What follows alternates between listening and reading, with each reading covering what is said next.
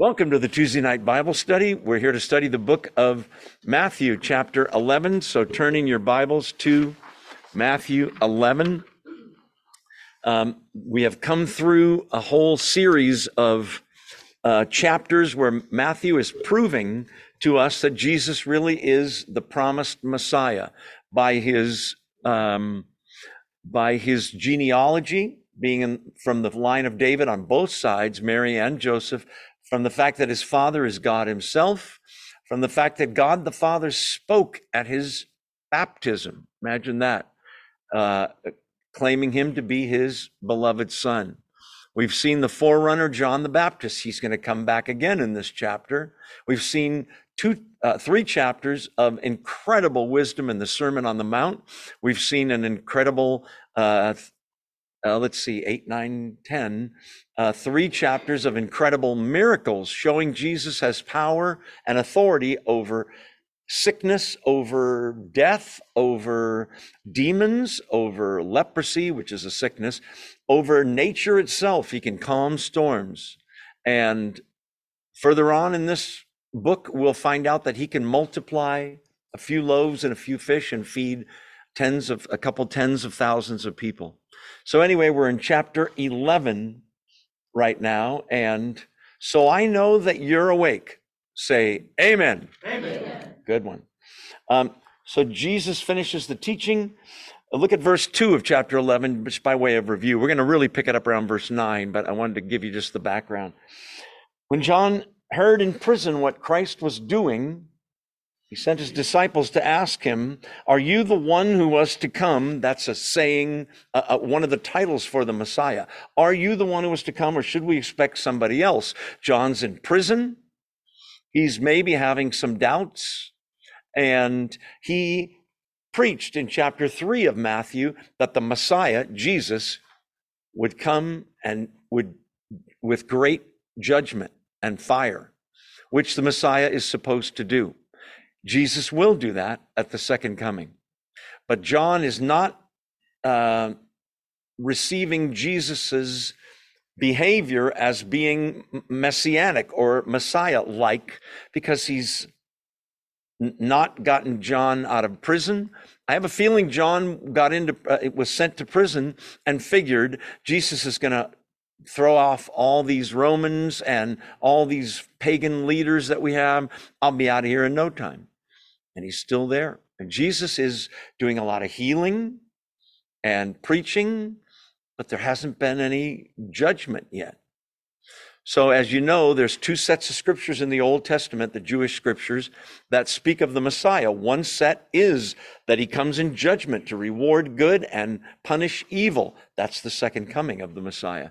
But the first coming, he comes to suffer for the sins of the world. He heals the sick, he raises the dead. And so John's got some questions.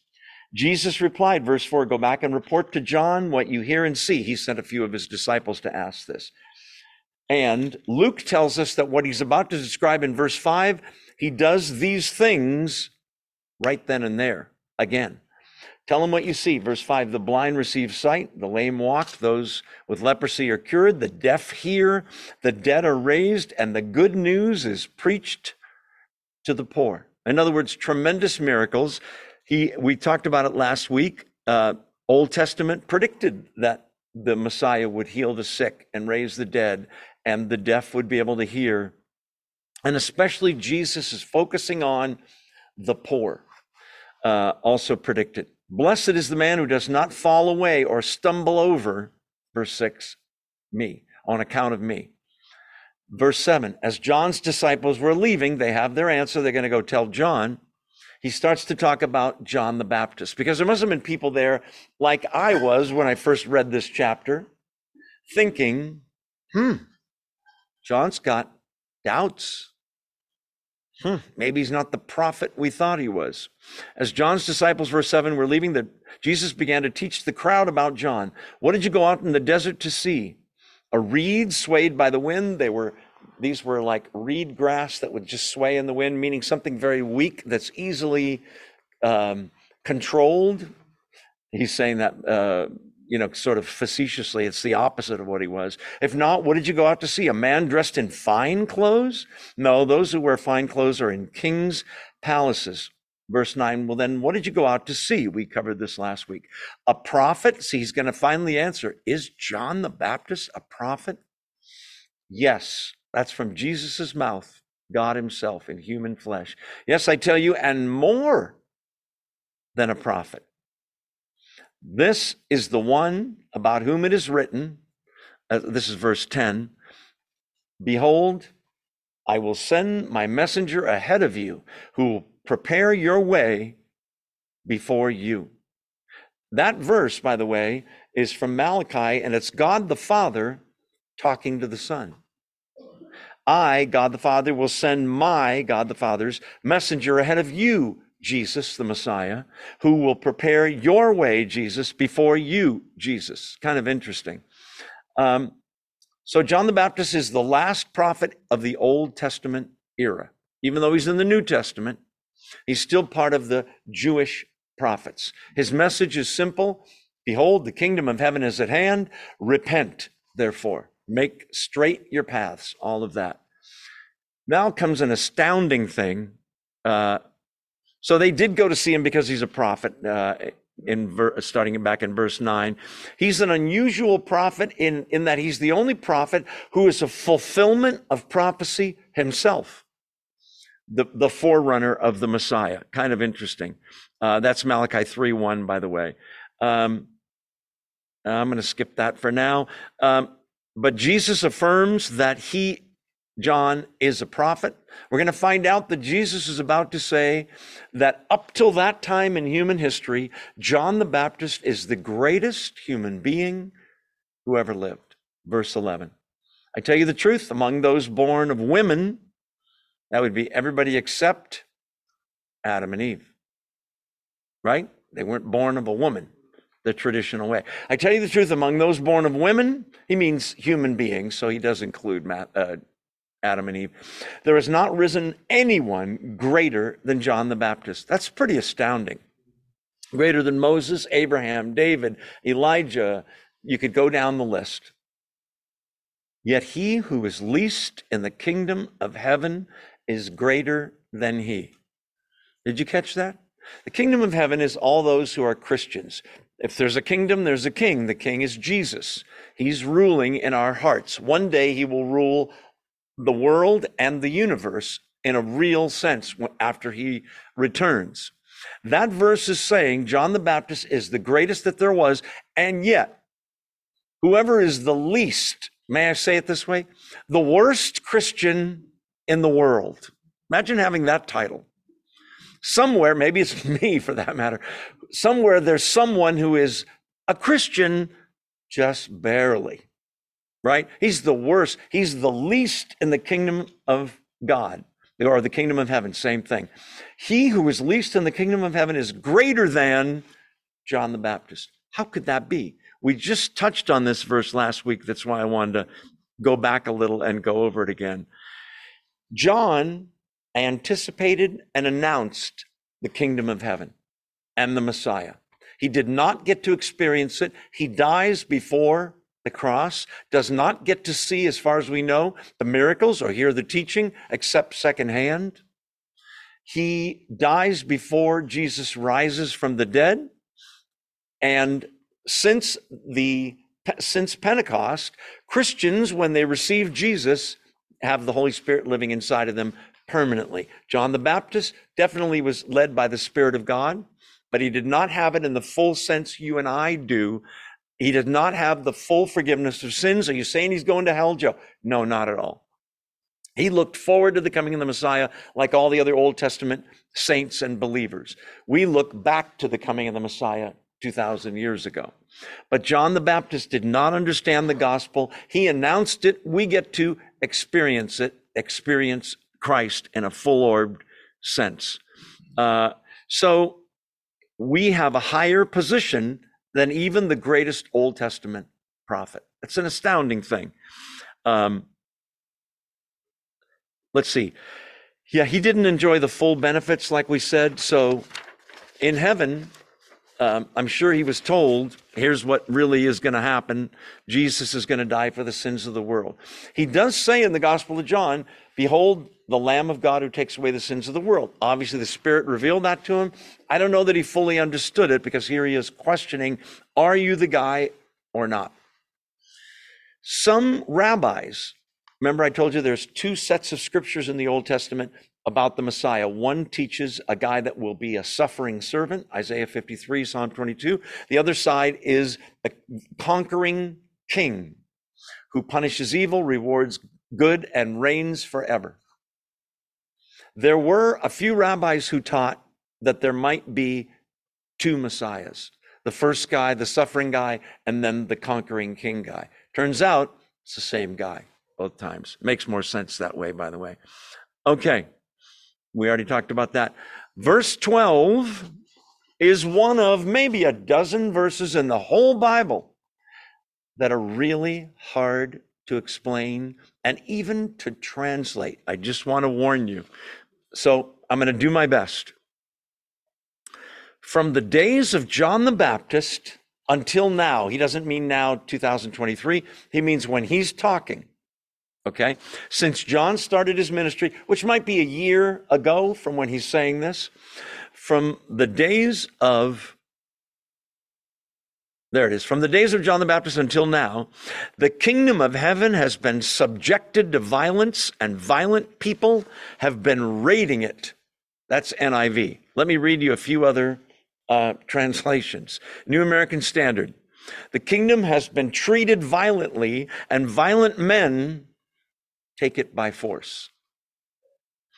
NIV, as I said, subject to violence, so suffered violence kind of thing. So what's going on here? You can't divorce this scripture from the context of what he was just talking about. He's talking about John the Baptist, okay? Who's in prison, who's about to be beheaded, maybe in the months ahead. Okay, so there are a couple different views on this scripture, but most scholars are agreed on this. Let's see. The kingdom of heaven coming is so in a sense, catastrophic, not in a bad way. That's a bad word maybe, but it is violent in the way that it comes. Here's my analogy that may help.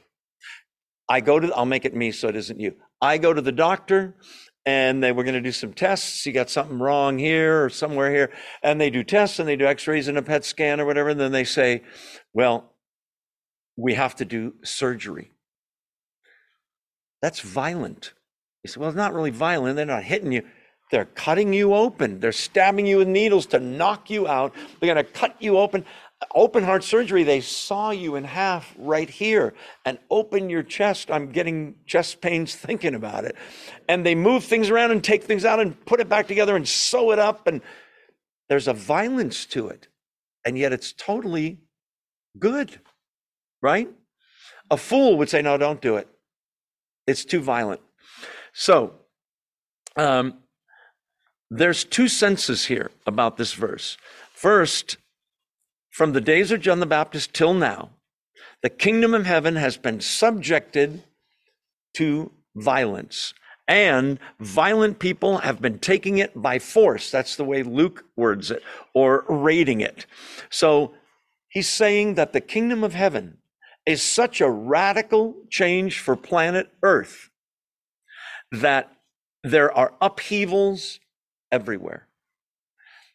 People have been walking around as the king or queen of their own life. I call the shots, not knowing that Satan really is controlling all unbelievers. John 8 talks about that. You are of your father, the devil, he says to the Pharisees. There's an upheaval in that situation. There's an upheaval in terms of the fact that the coming of the kingdom does not come with the birth of Jesus, much as we like to celebrate Christmas. It doesn't come with the miracles or the preaching of Jesus. It doesn't come with his wisdom that he's speaking or controlling the sea and the waves. The kingdom of heaven comes with violence. They arrest, beat up, whip, and nailed to a cross the Son of God.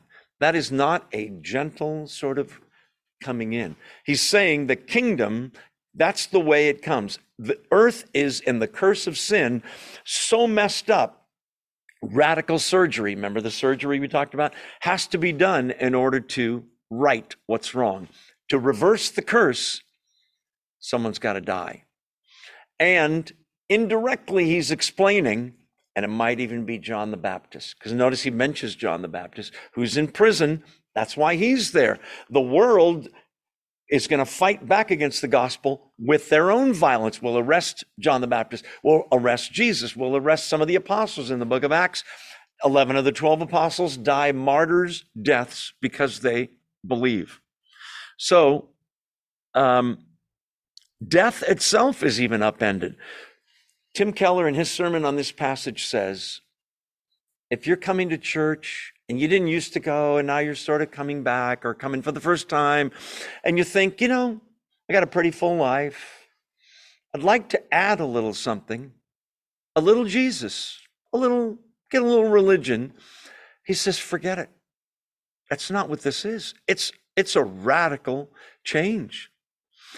God wants to totally revolutionize your life and mine. Christianity is not a little something you add. It becomes the foundation, the basis, the number one priority in your life. Remember what Jesus said last week? If you love your parents more than me, you're not worthy of me. If you love anything ahead of Jesus, you're not worthy of me. So, it's not like having a burger. Would you like to add fries with that? It's a little side dish. Or would you like a little relish on the burger or some onions? It's not that. It's a revolutionary way of bringing God into your life. God doesn't want to be a little something you add. It comes in with a bang, with some violence. God's going to break walls. When Jesus dies on the cross, the curtain that separated the Jews from the Holy of Holies where God dwelt and the Ark of the Covenant was, God rips that as a way of saying the kingdom does not come in with a whisper. It comes in violently almost, but in a good way, like a surgery kind of a thing. Great opposition to the kingdom. And those who desire to, let's look at the verse again, 12. The kingdom of heaven's been subjected to or advancing with violence, and violent people have been raiding it. He's saying, unless you are willing to charge ahead with Jesus, especially in that culture, you're going to find yourself wimping out and just being quiet. Earlier, he said, do you remember? It was the last chapter. If men do not confess me before other men, I won't confess them before my Father. Remember that? So there is a sort of a violence. I know that's a tough word. In John 6, they tried to make him king of Israel by force. John 6:15. Let's see. But the end result is a marvelous thing, but there is great upheavals that go on everywhere as a result. In a personal life, Jesus asks us, it was in the last chapter, do you remember? That a believer is supposed to take up his what? Cross, right, and follow me. Cross, instrument of death. The person that took up the cross was the one about to die. That's how much of an upheaval, how much of a violence Christianity really is. It is not a philosophy. We're going to find out it's about a person who died for us, and as a result, we are supposed to be dying our old self for him. So he's also mentioning this, and I'm going to add these words, and I think it's accurate. The kingdom of heaven is advancing violently, and violent men take it by force. Here's my addition. Even though it doesn't look like it yet. It's a tiny little thing. Israel's the size of New Jersey. It's just kind of a local little thing going on right now. It's going to explode all over the world. It becomes the biggest religion in the world. So because it involves that kind of change, no wonder John's in prison. No wonder he's going to get beheaded. He's just a little ahead of Jesus, who's going to get killed, not beheaded, but killed on a cross. To keep your finger here and go to Luke chapter 16. So that's 2 books, excuse me, to the right. Luke 16. And oddly enough, we want verse 16. The law and the prophets were proclaimed until John. Since that time, the good news of the kingdom of God is being preached, and everyone is forcing his way into it. Isn't that interesting? And then he talks about a stroke of a pen and all that, but doesn't relate, so we'll keep moving. Every man presses into it. It's successful despite how it looks, and the ones that God draws, they press into it. I don't know if you're like me. Some people make a decision for Christ and that's it. Me, I believed as a Catholic growing up, Jesus died on the cross. The Bible is true. God, there's really a God, virgin birth. If you had asked me, I would have said, I don't disagree with any of that, but I wasn't living it. But I remember in the late 70s, God really started pulling on my shirt. Come here. You know what you're doing is wrong. All that. And I fought it, and I really was on the fence longer probably than most people, I'm embarrassed to say. But the time comes when God pulls you almost, and you go willingly, so to speak. So an era ended with John's preaching. From then on, the new prophets are Jesus, the 12 apostles, and people like Barnabas, Apollos in the book of Acts, etc.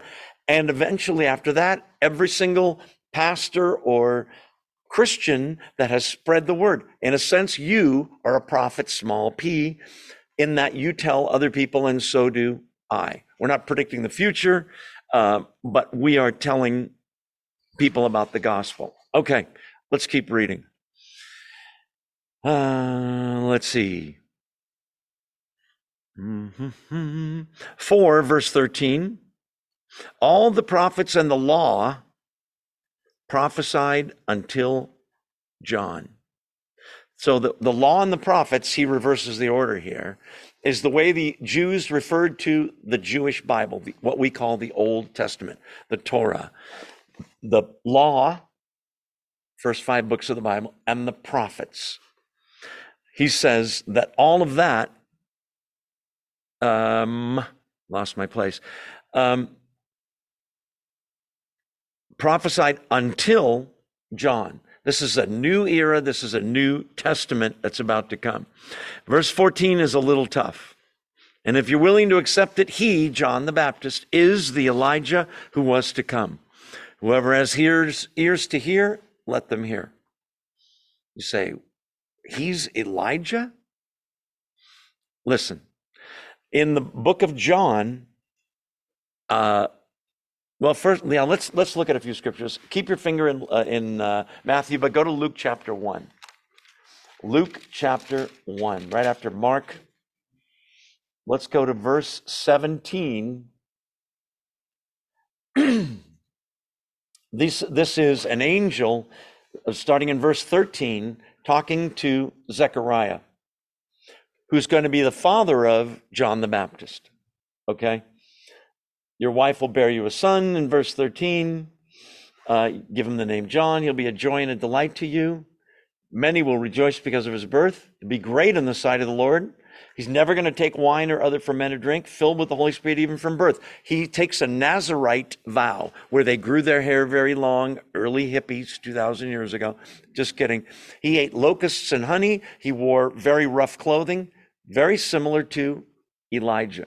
Okay, keep reading. Filled with the Holy Spirit. Notice that even from birth. Many of the people of Israel, he will bring back to the Lord their God. And he will go on before the Lord, that's Jesus. He's a forerunner, in the spirit and the power of Elijah. Do you see that? To turn the hearts of the fathers to their children and the disobedient to the wisdom of the righteous, and to make ready a people prepared for the Lord. His message, repent. Jesus is coming. Jesus shows up. His job is basically over. He gets arrested, eventually beheaded. So let's see. Now go to Matthew 17. Well, no, we don't need to go there. Matthew 17 is the transfiguration. Remember, Jesus takes Peter, James, and John up on a high mountain, just the four of them, and he's transfigured. He's glowing, and Elijah and Moses are there, representing Elijah, the prophets, Moses, the law. You remember? And and Peter speaks out of turn and says, "Oh, I get it." I'm paraphrasing. "Let's build 3 tabernacles, one for you, Jesus, one for Moses, one for Elijah." I get it. You're on an equal footing with Moses and Elijah. That's incredible. And then there's a big cloud of smoke. You can't see anything. They're very afraid.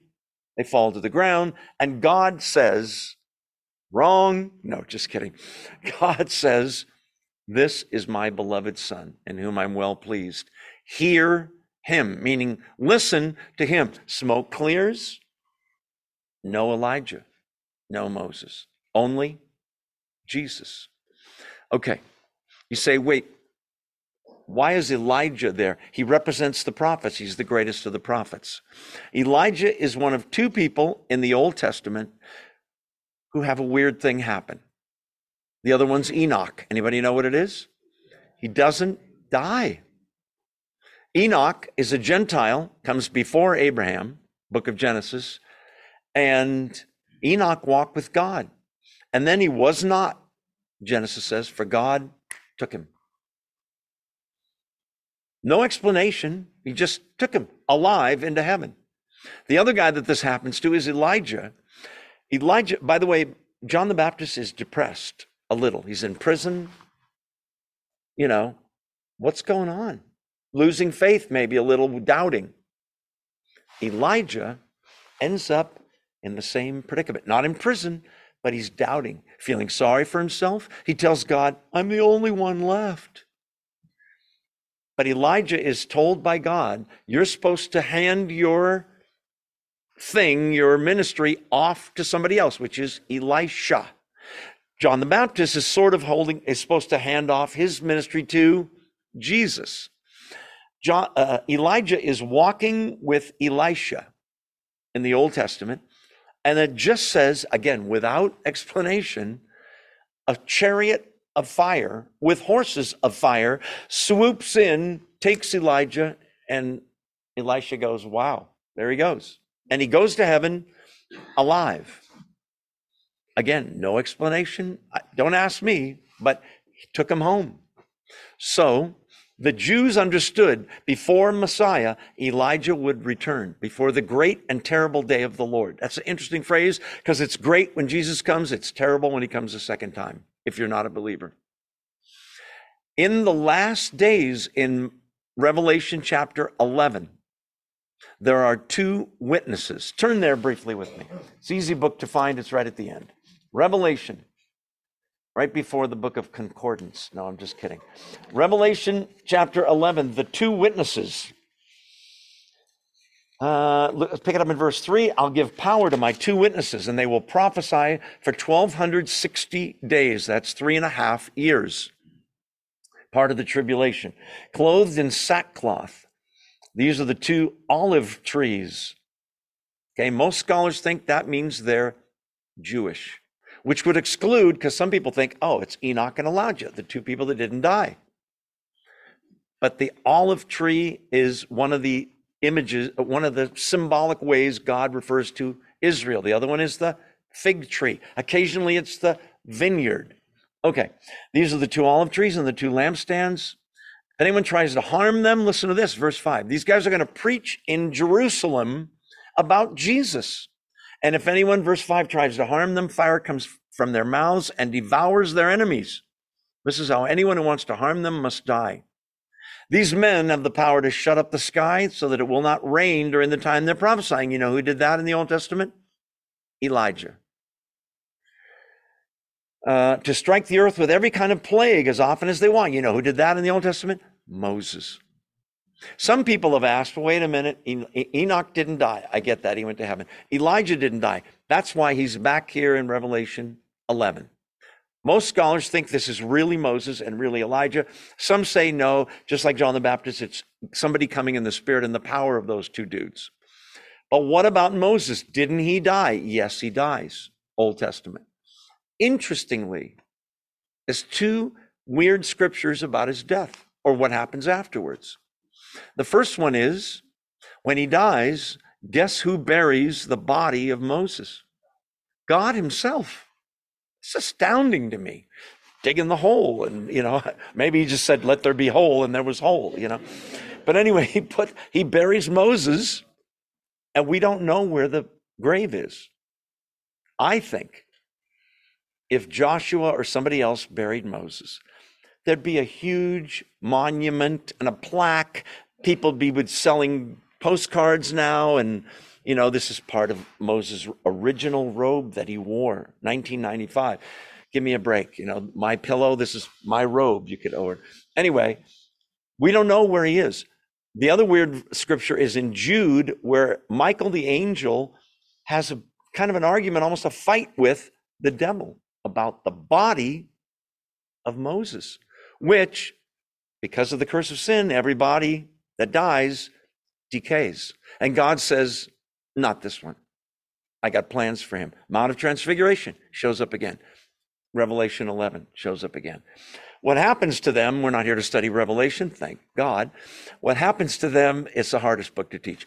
What happens to them is they preach for 3.5 years. And when God says, okay, good job, they are killed. And look at verse 7. I'm still in Revelation 11. When they have finished their testimony, the beast, that's the Antichrist, that comes up from the abyss, will attack them and overpower them and kill them because it's their time. Until then, they had absolute immunity to death. Their bodies will lie in the street of the great city, which is figuratively called Sodom and Egypt, where also their Lord was crucified. Now where is it? Jerusalem. The Antichrist is so thrilled to finally shut these two Christian Jewish guys up that he not only kills them, he orders, leave the bodies there, let CNN and MSNBC and Fox News film it again, boys. They're dead now. See? But just like their Lord, verse 9, for 3.5 days, everybody sees them. They even give themselves gifts. But look at verse 11. After 3.5 days, a breath of life from God entered them. They stood on their feet, and terror struck those who saw them. They're raised from the dead. Then they heard a loud voice from heaven saying to them, come up here. And they went up to heaven in a cloud while their enemies looked on. Is that awesome or what? So it's a witness. It ends up being a witness. Okay, now the book of John, Gospel of John, 3 books right of Matthew. John chapter 1. We won't be here long. I want you to know about Elijah and about John the Baptist. What's the connection? John chapter 1, and we're going to pick it up in verse, let's see, 21. John 1:21. They asked him, then who are you? Are you Elijah? He said, I am not. Are you that prophet? That's how it reads in Greek. That prophet means in Deuteronomy, Moses said there's going to be another prophet like me. The Jews were waiting for that. Turns out, you know who that was? Christ. Are you that prophet? No. Finally, they said, well, who are you? Give us an answer to take back to those who sent us. What do you say about yourself? John replied, verse 23, in the words of Isaiah the prophet, I'm the voice of one calling in the desert, make straight the way for the Lord, for someone else. Why do you baptize if you're not the Christ, not Elijah, not the prophet? I baptize with water, 26, but among you stands one you don't know. He's the one who comes after me, the thongs of whose sandal I'm not worried to untie. So John knows, look at verse 29. Look, the Lamb of God who takes away the sins of the world. That's the one I meant. But in prison, when tough times come, we tend to look up and go, where are you? Some people have the mistaken idea that when you become a Christian, you don't have any problems from now on. Nothing could be further from the truth. You might have more problems. but greater peace. And you have eternal life, and the benefits far outweigh the bummers, if you will. John the Baptist comes in the spirit and the power of, but he's not, Elijah. Yeah, we already talked about that. And that. Okay, so as important as Moses and Elijah are, they are nothing compared to Jesus Christ. The reason God gave the law, the Ten Commandments and all that, was to show the Jews and the rest of the world, this is what God wants, the behavior he wants, and you and I can't do it. There has to be a sacrifice for sin over and over and over. You need a Savior, so do I, sort of thing. So back to Matthew chapter 11. Are you still awake? Say amen. Amen. Okay. Those of you on Zoom, are you awake? I haven't asked you yet. Okay. Okay. He was Elijah who was to come. Whoever has ears to hear, let them hear. That's a proverbial saying that Jesus uses to say, listen up, this is really, really important. Verse 16. To what can I compare this generation? He means the generation living at that time. The Jewish people who, to give you context, for the most part, do not believe Jesus is the Messiah. Wait, isn't he drawing huge crowds? He is. Coming for a healing, coming to see him multiply loaves and fish, do another trick, David Copperfield, Jesus. But when it comes to actually giving their lives to him, most Jews say, no thanks, we will not have this man rule over us. Okay, that's the context. Now, to what shall I compare this generation? In other words, who rejected Christ. Like I said, Matthew gives you 10 chapters of proof. This is the guy. Chapter 11 is the start of 11 and 12, especially the response. Jews, Israel, it's time to make a decision. Got all the evidence in the world. And basically the answer is no thanks. That's why what did you say, Ken? Why? Because he's not the Messiah they're expecting. They're expecting the king that's going to throw off the yoke of Rome and take over the world and reward the Jews. And he's not doing that. He's healing the sick and raising the dead. He's not leading a revolution. He's not doing what they expected. And he's going to explain that in verse 16 and 17 and 18. To what can I compare this generation? They're like children sitting in the marketplaces, calling out to others. We played the pipe for you, and you didn't dance. We sang a dirge, and you didn't mourn. Okay, what's going on here? Kids would play games, much like we did when we were kids, imitating parents. I don't know about you, but when we first moved to San Jose, there were girls that lived a couple houses down from the house we were living in, and they wanted to play house. I didn't want to play house, but they wouldn't play football or baseball unless we played house. So we played house. You be the husband. Oh, great. Wonderful. Okay, so you imitate parents, right? The Jewish children would imitate two milestone things that happened in Jewish life. One was a wedding where they would play the pipe, which means a flute, which is a happy thing, and you're supposed to dance because it's a wedding. The kids are doing this and the other kids are going, eh. I want you to notice it's not really this as much as it's absolute indifference. That's one of the reactions. You'll see this in a bigger way when you see the Pharisees who think he's Satan himself. We got to kill this guy. Most Jews just think, Okay, so we played the pipe for you and you didn't dance. We sang a dirge. A dirge is a sad song that would drone on and on at a funeral. And you didn't mourn. Let's play funeral. And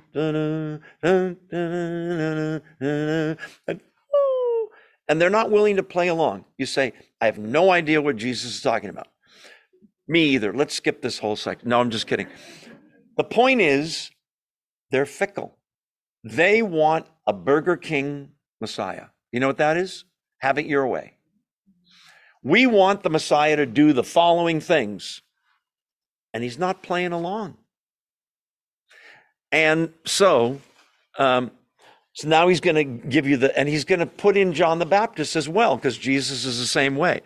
And the funeral is John the Baptist. And the wedding is Jesus. You say, where do you get that? Watch.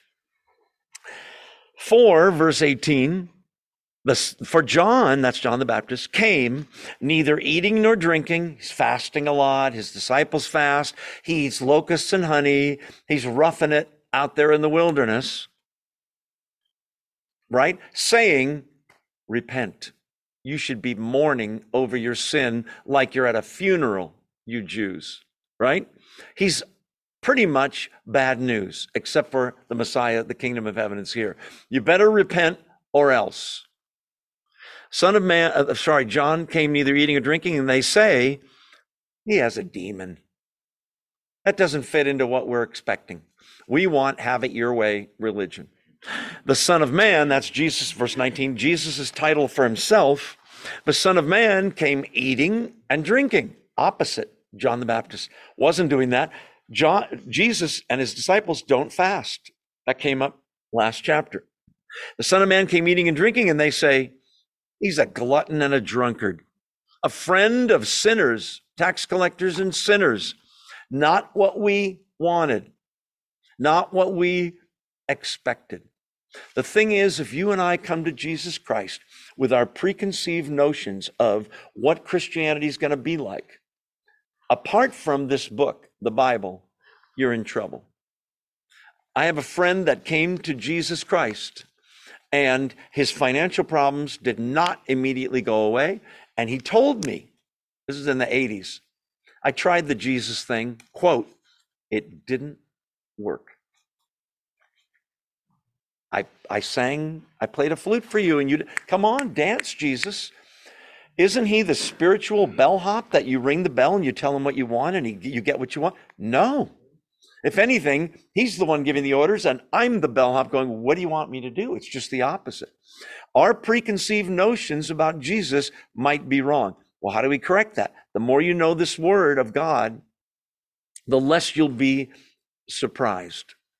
Okay, so this generation, he's saying, verse 16, 17, 18, they're so fickle. They're not getting the Messiah they want. They're not getting John the Baptist they want. They want to call the shots.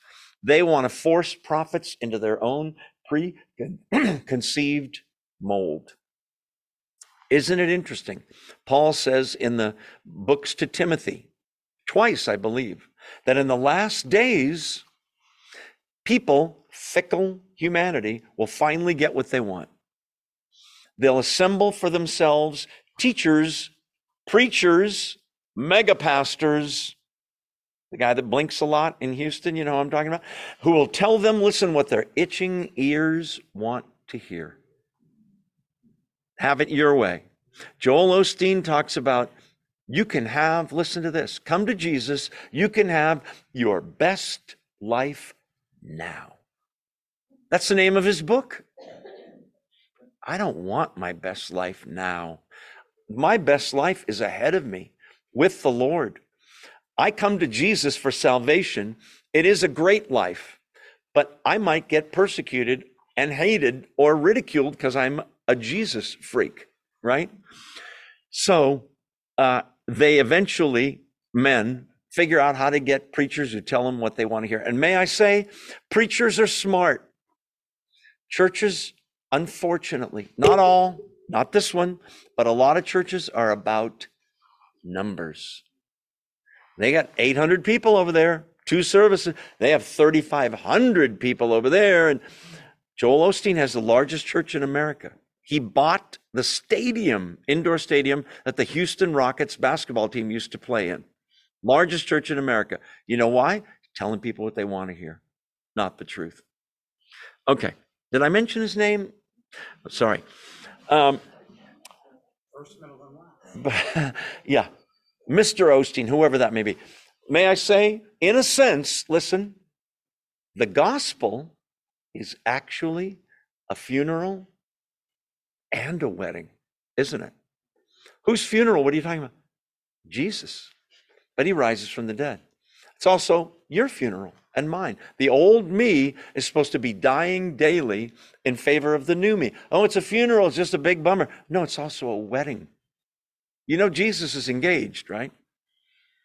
To you. You're the bride of Christ. He's the bridegroom coming back for his bride at the second coming. So it is, in a sense, isn't it? A funeral and a wedding, but all for man's betterment, if you will. Notice that the complaint they make about Jesus is that he, verse 19, he came eating and drinking. By the way, are those sins? Last time I checked, they're not, right? But there's if you have the binoculars of criticism, you will find stuff to criticize among us, about me, about your pastor, about your whoever, wife, husband, kids. They have those eyes of criticism. John the Baptist, no, he has a demon. He's fasting all the time. Jesus isn't fasting. Yeah, we don't like that either. See what I mean? They're like the spoiled little kids that want it their way. Son of Man, verse 19, came eating and drinking. They say here's a glutton and a drunkard. Did he drink wine? Yes. Mormons say no. It was grape juice. The wedding in Cana, chapter 2 of John, he changes the water into, wait for it, Welch's grape juice. Give me a break. And the steward says, most people save the best grape juice. They don't save they usually serve the good stuff early. You saved the best grape juice till now. Give me a break. Okay. Anyway, they call him a glutton and a drunkard. I believe Jesus drank wine. I also will tell you, I don't believe Jesus ever got drunk, because getting drunk is a sin. I've been drunk. Maybe you've been drunk. Jesus never got drunk. How do you know? Because he never sinned. Okay. But here's a friend of tax collectors and sinners. That's a badge of honor for Jesus. He says, that's absolutely who I'm here to save. The people that know they're sinners, that know they need a savior. I'm here for the poor in spirit. Blessed are the poor in spirit, the ones that know I'm spiritually bankrupt. I need a savior. Okay, last sentence, and then we'll take our 2-minute break. There's apples back there. Have 4 or 5 and in our 2-minute break. Okay, but wisdom is proved right or vindicated by her deeds. Luke has wisdom is vindicated by her children. What does that mean? By the way, Old Testament, very often when you see the word wisdom, it's a personification of God himself.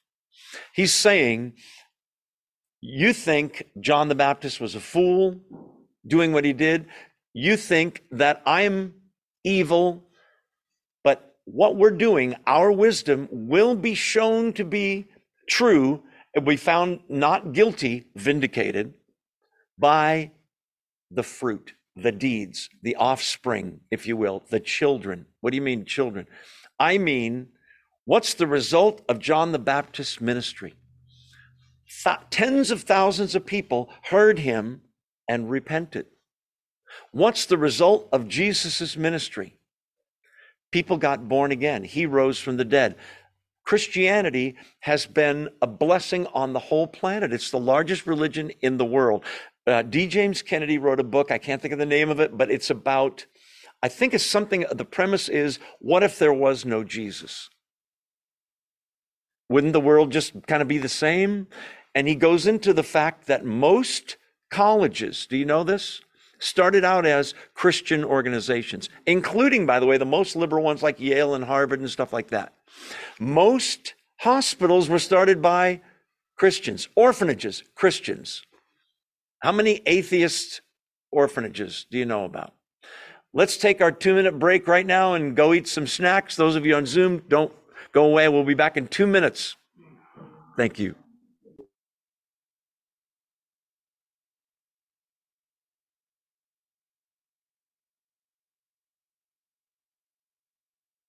Welcome back to the Tuesday night Bible study. Find your seats back there and don't throw those apples in my direction, please.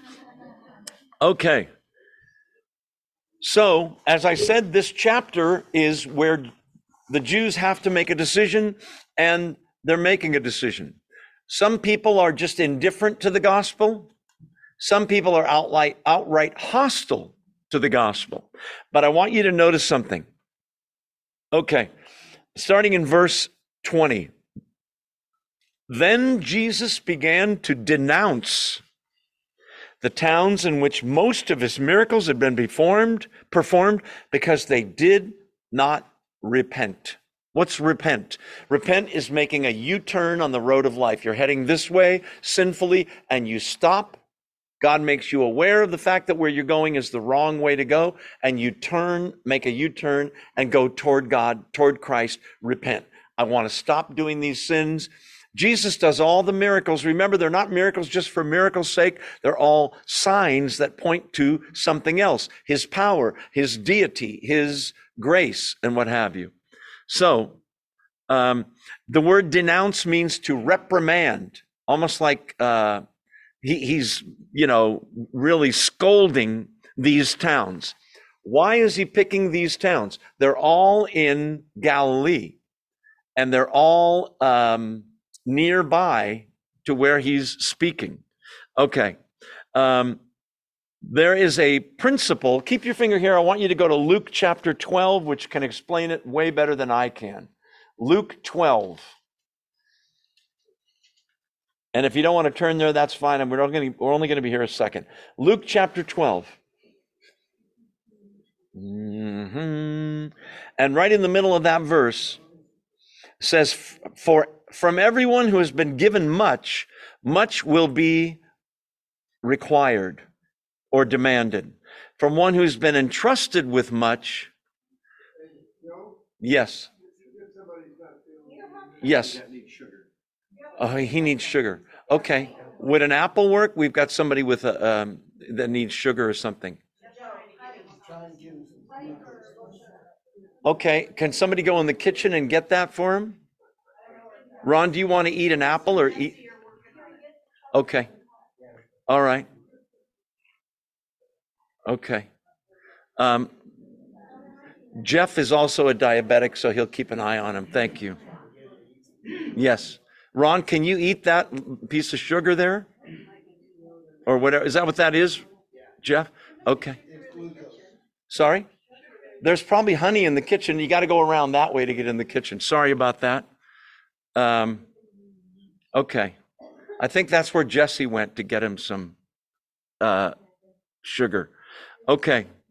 So he is reprimanding the people because this is a principle I want you to know. If you remember nothing else, remember this.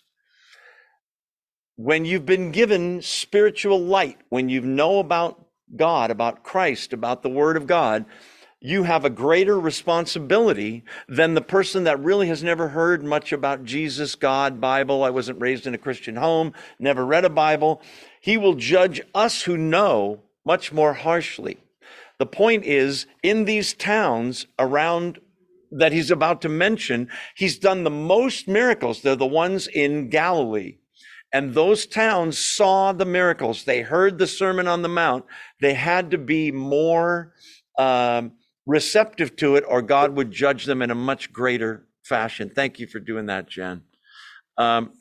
So he's going to pronounce doom on them now. Let's see.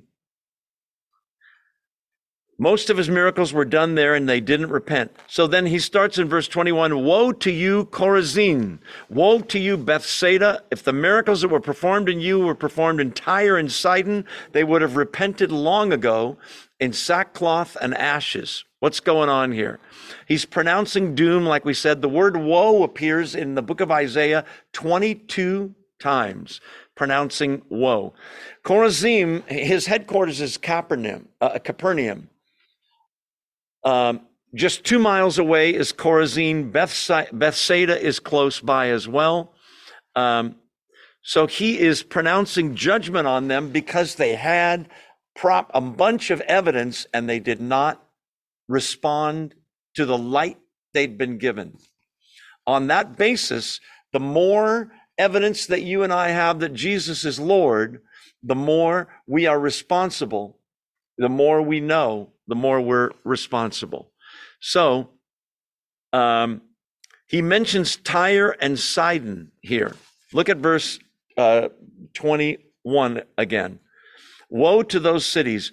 If the miracles were performed in Tyre and Sidon that you saw, they would have repented long ago in sackcloth and ashes. Okay, Tyre and Sidon were Gentile, pagan cities. And they didn't get the revelation that he did, that these cities did, if you will. They were known, Tyre and Sidon, for Baal worship. Repenting in sackcloth and ashes, it means mourning. It's like when someone dies or there's great tragedy, they would put on sackcloth, rough clothing, and ashes. They would cover their face in ashes. That's what he's talking about there. It's what you do with what you know, in a sense.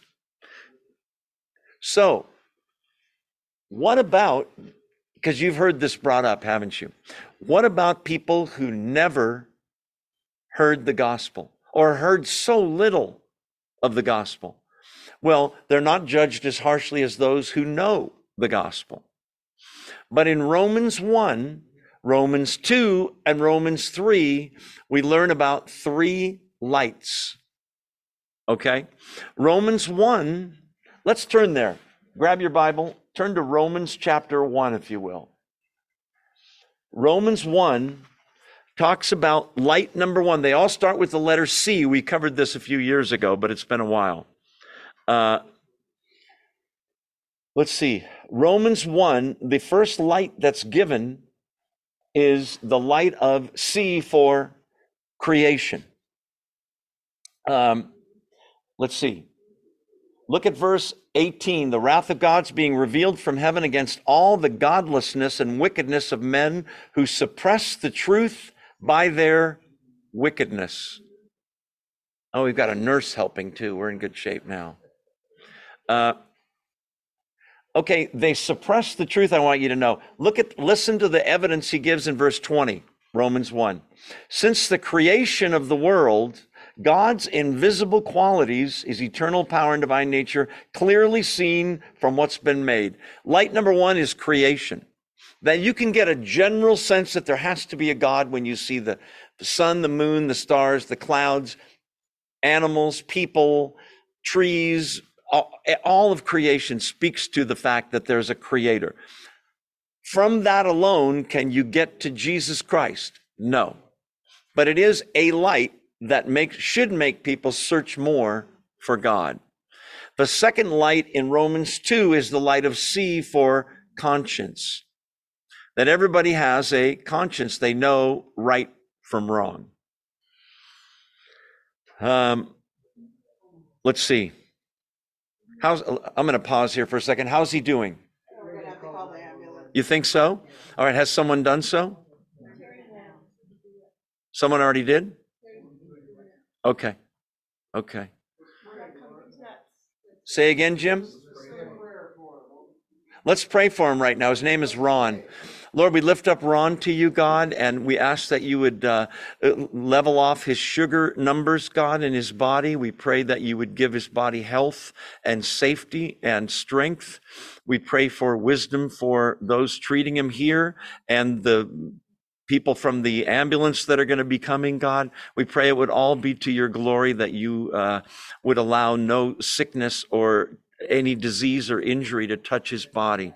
We pray for total healing in his body in the name of the Lord Jesus Christ, Father.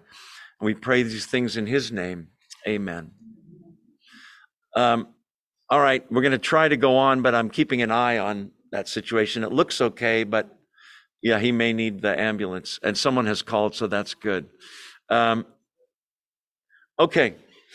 To whom much is given, much will be required. We have the gospel. We have Bibles. We know the truth. Therefore, much is required of us. In 1 Corinthians 4:7, there's an interesting verse that says, what do you have that you didn't receive? The answer is everything we have, we received from him one way or the other.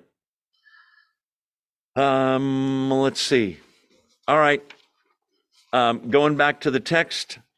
So it's going to be more bearable for Tyre and Sidon. These are pagan areas. Does that mean they're going to heaven? No, but the Bible does teach, we said it last week, degrees of punishment in hell and degrees of reward in heaven.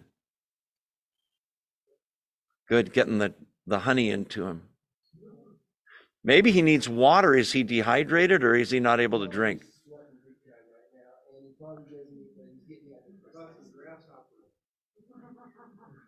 Yes, honey and locusts, exactly. Let's see. Verse 23. And you, Capernaum, that's his headquarters. Will you be lifted to the heavens? No, you'll go down to Hades. Because these people saw the miracles and they didn't respond to the evidence that they had. And then he compares them to Sodom, and he says, in Sodom, they would have repented. Pretty tough, but it's true. We're responsible for what we know and what we've heard. More bearable, verse 24, in Sodom than it will be for the people that hear the gospel. What's interesting, John Piper brings this out in a sermon, is that hard to concentrate, poor guy.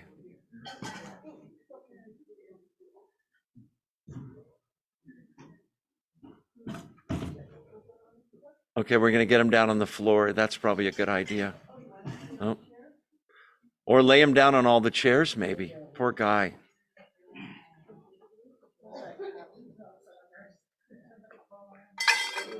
Okay, somebody's calling. I think we're going to suspend the Bible study early tonight because we really have to deal with this right now. Those of you on Zoom, sorry about that. Let's close with prayer, and we'll mention Ron again in prayer. Lord, we lift you up and thank you for this time in your word. We pray for Ron, God, for healing in his body, that you'd stabilize him. And we pray these things in the name of the Lord Jesus Christ with thanksgiving. Amen. Thanks for being here. We'll see you next week. God bless.